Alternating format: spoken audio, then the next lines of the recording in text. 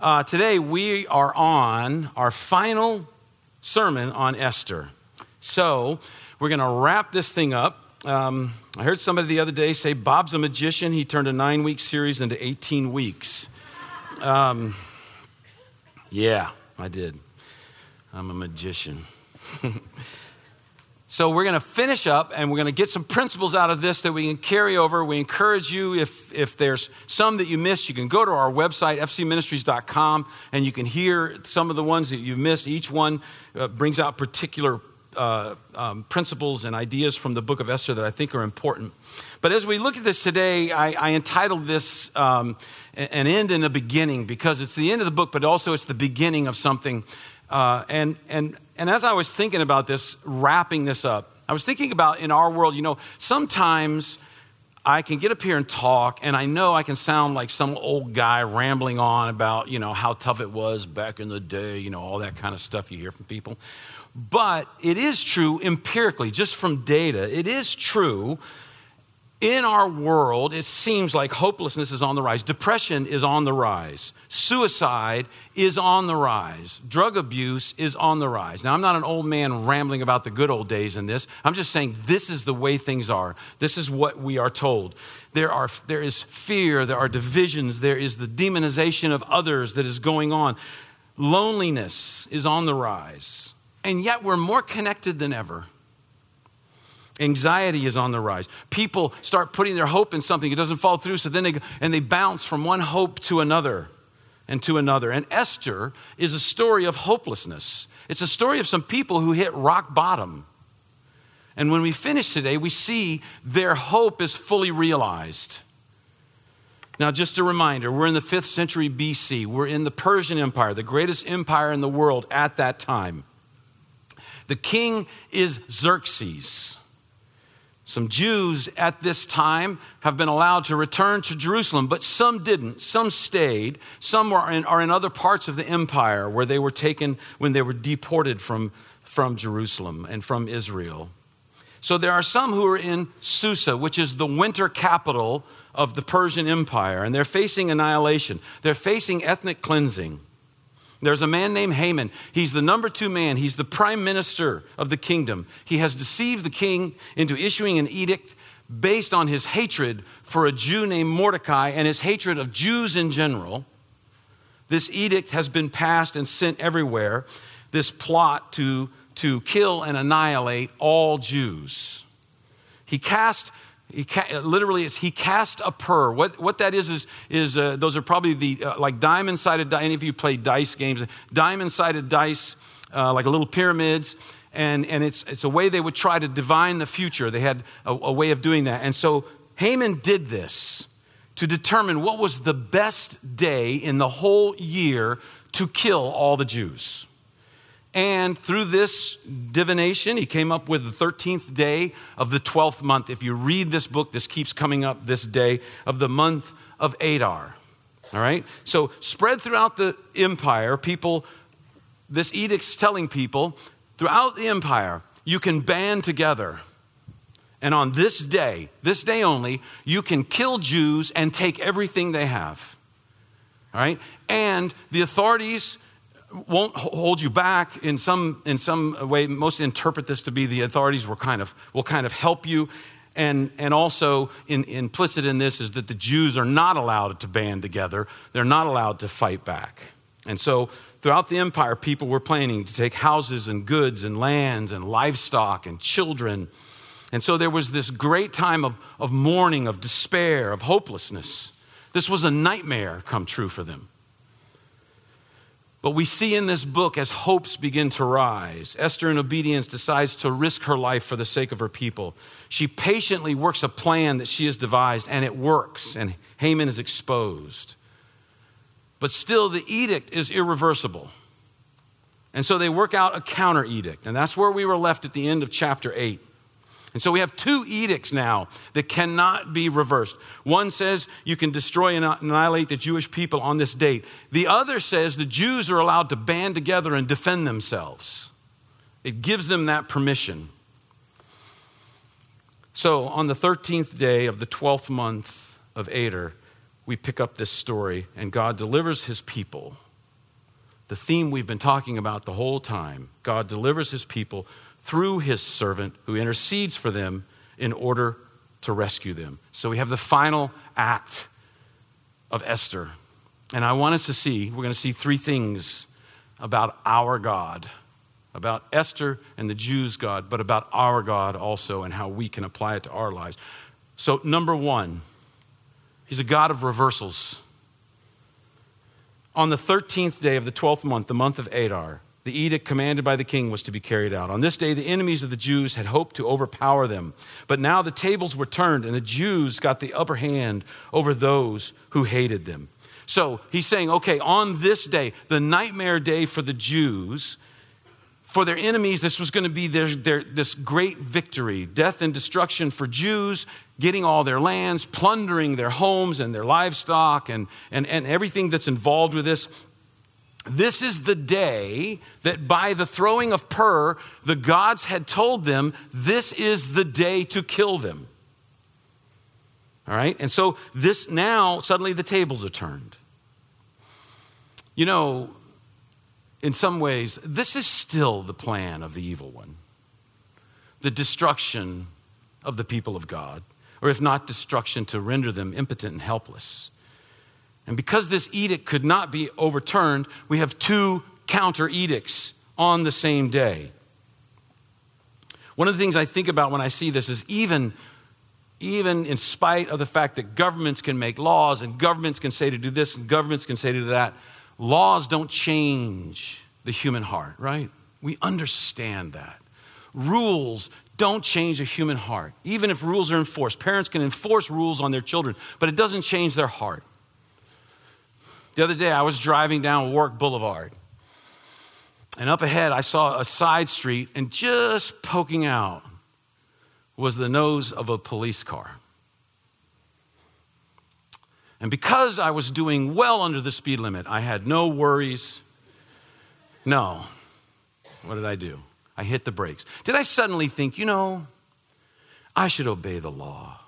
As a Christian and as a citizen of this country, I should do the speed limit. My heart has changed. Right? I slowed down to 45 miles an hour from not an outrageous speed, okay? Let's not get crazy here. I slowed down to 45 miles an hour. I passed this policeman, smiled nicely, went a little further, and slowly started speeding up. Why? Because my heart's not changed. Speed limit laws don't change my heart. Only God can change my heart.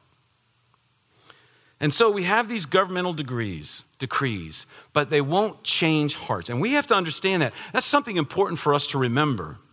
That's why God tells us we're citizens of heaven. Because our ultimate citizenship is not here. Now, it doesn't work if you get pulled over by a policeman and you say, well, I'm a citizen of heaven.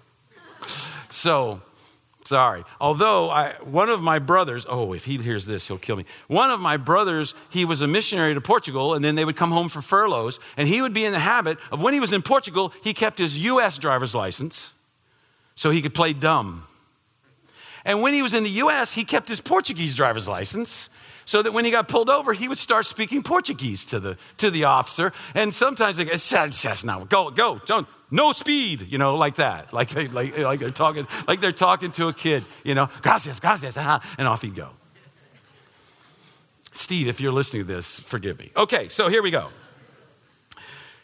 So for months this has been coming. The enemies of the Jews have been planning this for months. This is the day their gods had chosen, and the reverse occurs. It gets flipped upside down. The Jews gain mastery. The Jews triumph and defeat those who hate them. It says in verse 2, the Jews assembled in their cities in all the provinces of King Xerxes to attack those determined to destroy them. No one could stand against them because the people of all other nationalities were afraid of them. Next. And the nobles of the provinces, the satraps, the governors, and the king's administrators helped the Jews because fear of Mordecai had seized them. Mordecai was prominent in the palace. His reputation spread throughout the provinces, and he became more and more powerful. So now we see Mordecai has been made prime minister. This made the government swing who it was going to help in these two edicts. And so the Jews we'd already seen. They've been celebrating because they're beginning to see that there's help and there's hope. Think of the reversals in this book.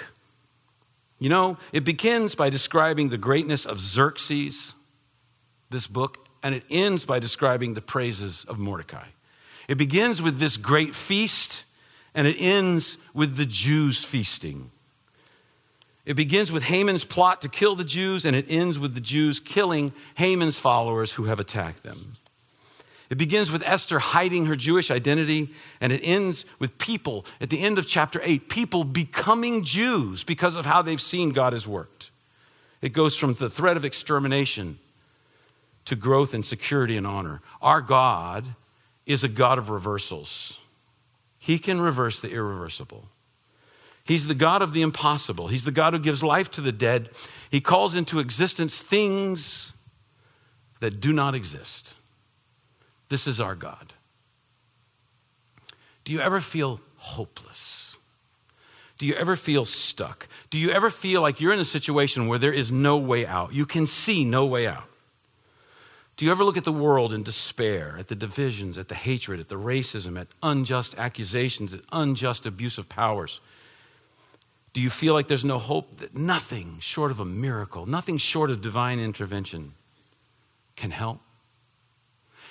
That's not necessarily a bad place to be, because that's what's key for us. We have to remember this. On a personal level, my only hope in this world is divine intervention. Your only hope in this world is divine intervention. And we have a God who can reverse the irreversible. He can reverse any evil because he's the great Redeemer. He's also the God of justice and righteousness. So look at this. He's the God of reversals. He's the God of justice. Now, this is not on your screen. I squeezed it down some, so I'm just going to read from the book of Esther. This is in chapter 9, verse 6. In the citadel of Susa, the Jews killed and destroyed 500 men. And then it lists the 10 sons of Haman. It lists these people. And the interesting thing here is this is in the citadel. This is in the castle, in a sense. There were people who were on Haman's side, people who agreed with Haman. And in an effort to try to reverse the way things seemed to be going with Mordecai, they rose up on that day because they knew if they killed Jews, they couldn't be punished. But it failed for them. In verse 11, it says, the number of those slain in the citadel was reported to the king on that same day. And so the counter edict is working. And the king goes to Esther and he says, is there anything else you need? Is there anything else I can do? Think about this great reversal. In the beginning, it was the queen coming to the king in fear of her life. She risked her life to enter into the audience of the king that she had not been called into. So therefore, if he says, no, I don't want to hear from you, she's killed. She risks her life to go into his presence and ask for something. And now what's happening? He's coming to her and he's saying, anything else? What else do you want? I mean, I'm like, ask for a car, a chariot. You know, this is when you can get anything you want. And what does she ask for? She says, give us another day in the citadel. Give us another day. There's more people. Give us another day. So in verse 16, meanwhile, the remainder of the Jews who were in the king's provinces also assembled to protect themselves and get relief from their enemies. They killed 75,000 of them, but did not lay hands on the plunder. This is important. They did not take the plunder. This is about justice. Now, this kind of stuff can make us squirm sometimes. In chapter 8, I dealt with that some. There's a couple of verses there that we go, ooh, and we kind of dealt with that and the realities of what things were like in that day. And last week we addressed them. You can listen if you want. But I will be the first to admit there have been some horrible things done in history in the name of God. Some terrible things have been done in the name of God. But in this situation, I was trying to think of a modern analogy that we could hold on to. Imagine a situation where a whole race of people are under threat. Imagine a madman who has said, I've found the final solution to exterminate all these people. It's not hard to see it. It was less than 100 years ago in Germany, in Nazi Germany. It's kind of an eerie parallel when you start to look at it. The Nazi regime caused deaths of millions and millions of people. and millions died to end it. But if there was any war in modern times that comes close to what we would call a just war, it's got to be World War II. Hitler was a madman. He was killing millions of Jews out of pure hatred, out of pure evil, just like Haman. Haman wanted to kill millions of Jews just out of pure hatred and pure evil. And so what happened? The world rose up and decided we have to do something. This can't go on. There was a man during that time named Dietrich Bonhoeffer. He was a German, he was a pastor, a Christian, and a theologian. And part of his theology was he was a pacifist. He said there is never a just war. And he writes, there has never been a just war and there will never be a just war. And in the 1930s, he saw the church crumbling. He was in what was called the confessing church. And their numbers dwindled because they held to Scripture. And the official church that the Nazis endorsed, first they eliminated the whole Old Testament and said it runs counter to Germans. So the Old Testament. And then they started cutting out pieces of the New Testament because they felt like it ran counter to the fatherland, to Germany. And he fought that. And at one point, he came to the U.S. in the late 30s. He came to the U.S. He was offered a position, and they said, he was under increasing persecution. They said, you're going to be killed. Come to the U.S. He came to the U.S., and after about 2 months, he said, this was a mistake. And then he said, I am no longer a pacifist. And he went back to Germany and got involved with a plot to assassinate Adolf Hitler. Because he realized that Hitler was a monster, and he realized that God is committed to eradicating evil in this world. And incredible evil must be dealt with, in spite of sometimes the difficulty of doing it and how horrific it can be. He was arrested and then later executed for his faith in Christ and his opposition to the Nazi government. But he changed his mind. Once he realized what was happening, he said that. What was happening to the Jews made him realize, I cannot be a pacifist here. Not here. Not with this. So this first edict goes out. And I'm telling you, millions of people had time to plan and get ready to kill Jews, to steal from Jews who weren't allowed to defend themselves. And the second edict comes out. And most of those people decided not to kill Jews. They saw what was happening. They saw that this had gotten infinitely more difficult, but some still did. And they were killed. They were killed. And so we see God believes in justice. How comforting is that for us? In a world where we see injustice all the time, to have a God who says, I'm grounded in justice, is incredibly comforting for us. And so, this situation, although maybe not ideal, is necessary. Because we need to keep in mind God is against evil and he wants to eradicate it. And let's be sure to say, including the evil that is in you and me. He is against it. He wants to eradicate it. We know in obedience, we come to him and accept the forgiveness that he offers through Jesus Christ. He deals with it. But if we in disobedience say no, he still deals with it. He's so committed to eradicating evil that he sent his son into the world. He lived the perfect life. He went to his death on the cross. And now we see we can have forgiveness of the evil that would condemn us. He sends his Holy Spirit into our hearts so that the things that grieve him begin to grieve us as he works that. So we have a God of reversals. We have a God of justice. And the final thing is we have a God of celebration. The greatest nightmare has been averted. Their mourning has turned to gladness. It says in verse 20, Mordecai recorded these events, and he sent letters to all the Jews throughout the provinces of King Xerxes, near and far, to have them celebrate annually the 14th and 15th days of the month of Adar.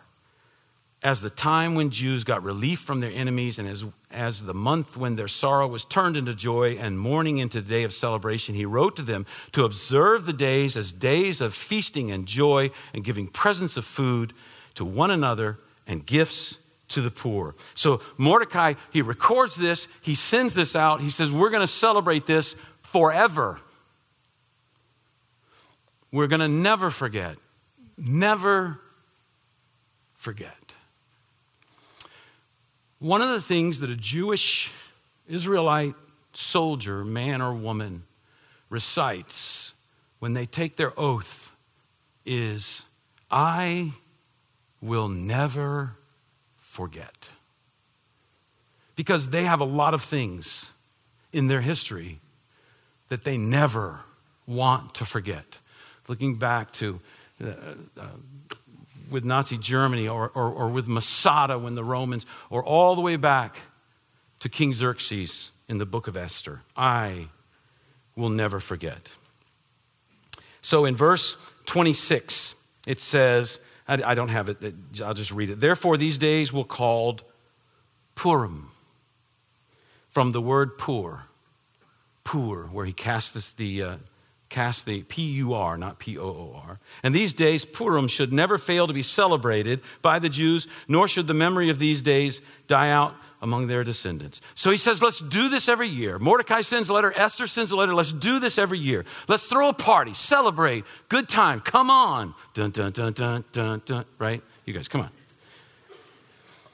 Haman, his plans were turned on his head. There's this huge celebration, the Feast of Purim. It goes on today. All around the world, the Jews gather. They have costumes, they have feasts, they have parades. They give gifts to each other. They give gifts to the poor. They have this giant celebration. They have this cool thing. I think the little kids must love it. They read the whole book of Esther. They gather together. They read the whole book of Esther. And then whenever Haman's name is mentioned, the kids have these noisemakers that they make a noise and they hiss. Whenever Haman's, so every time it says Haman, they go. Which reminds you, we need baby bottles. I thought I'd bring that up. But they're called groggers. That's what they call them. They're called groggers. These make great groggers. They're great noisemakers. So every time you hear Haman, think, I need to put some coins in a baby bottle. Yep, that's what it says. They also, unfortunately, it's also a day of great drinking. There's a rabbi in the, I don't know why I'm telling you this, but I just thought it was funny. In the Babylonian Talmud, he says, at Purim, I want you to drink until you can't tell the difference between Arur Haman, which means cursed be Haman, and Baruch Mordecai, which means blessed be Mordecai. He says, drink until you can't tell the difference between those two phrases. And it was interesting because I was on a website, it was a conservative Jewish website, and they were saying, but always make sure to have a designated driver. So I'm not sure how that works. One rabbi said, let the fragrance of wine be so strong on you. And somebody said, that's where stinking drunk came from. I'm not sure. I don't endorse this, okay? No, you are not allowed to go back and say, Pastor Bob said, what day is that feast, you know? Right. No, I don't endorse it. It's not a biblical command. But they would read the whole book. And it's a day of great, it's just a day of pure celebration. Why are they doing that? What's the purpose? To celebrate what we've been talking about all these weeks, the promises and the providence of God. His hidden hand, his history is celebrated when they read this book every year. Never forget, never forget. And so they rehearse God's providence. They read it with their children. They talk to them. They talk about this obscure orphan who suddenly married the richest man. And you talk about the original Crazy Rich Asian. This is it. She marries this incredibly rich man, and she's elevated to this position of authority. What are the chances?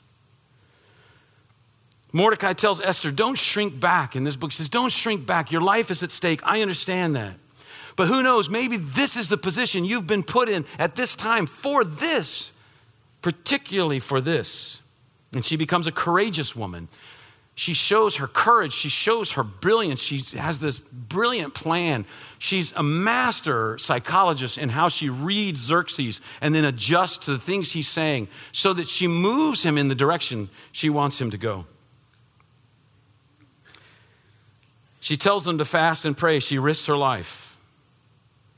She devises that plan of multiple feasts, knowing that if she just stops at one feast, it will not probably will not happen like she wants it to. And we see Haman, he wants to kill Mordecai. He goes to the king to kill him. And just before he opens his mouth to tell the king, I want to kill Mordecai, the king says, hey, I couldn't sleep last night. And I realized there's this man I need to honor. What should I do to honor the man that I delight in? And Haman's like, yeah, that's me, right? He thinks so. And then he tells him, no, it's Mordecai. And the next day, Haman ends up being killed at the place where he had planned to kill Mordecai. So as we look at this book, what does this mean to us? What can we take from this book? In this chapter, it teaches us, get in the habit of remembering what God has done for you in the past. Rehearse his promises and providence. Rehearse the times you've seen him work in your life. Think of things like who or what did God use to bring you to Jesus Christ? Who or what did God use to bring you, to grow you at times where you needed growth? How has he answered prayers in your life? He says, remember them. Never forget. Never forget. Write them down. Praise him. The milestones in your life. The good things that have happened. God says, I'm in this. I'm in this. We are to build memorials to his goodness. That's why we do communion. That's why we do communion. This is a memorial. This is a way of remembering. Jesus said, this is my body. Do this in remembrance. Remembering what Jesus has done. Remembering the body that was broken, the blood that was shed, the sins that were dealt with on a cross. This is not a ritual. It's a commemoration. It's a remembrance. It's a picture that makes us focus on Jesus Christ. At the end of the book, it says that Mordecai was held in high esteem because he had worked for the good of his people and spoke up for the welfare of all the Jews.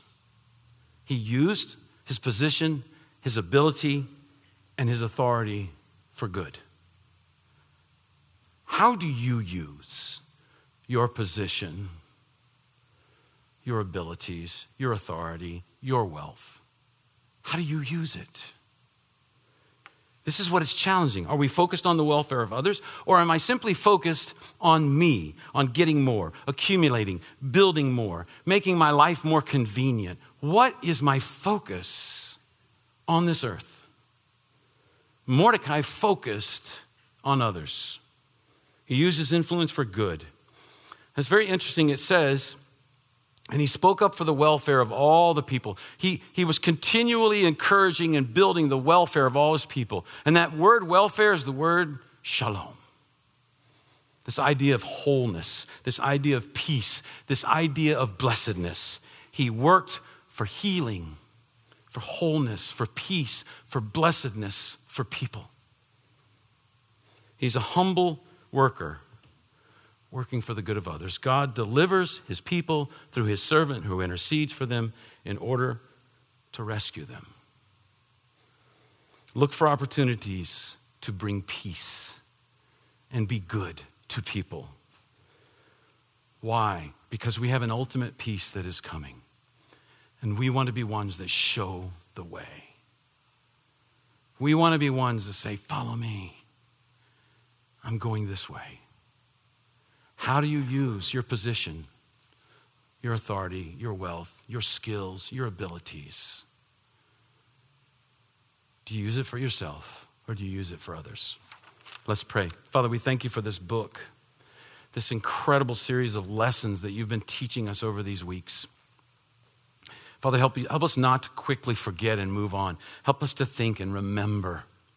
Help us to take things to heart.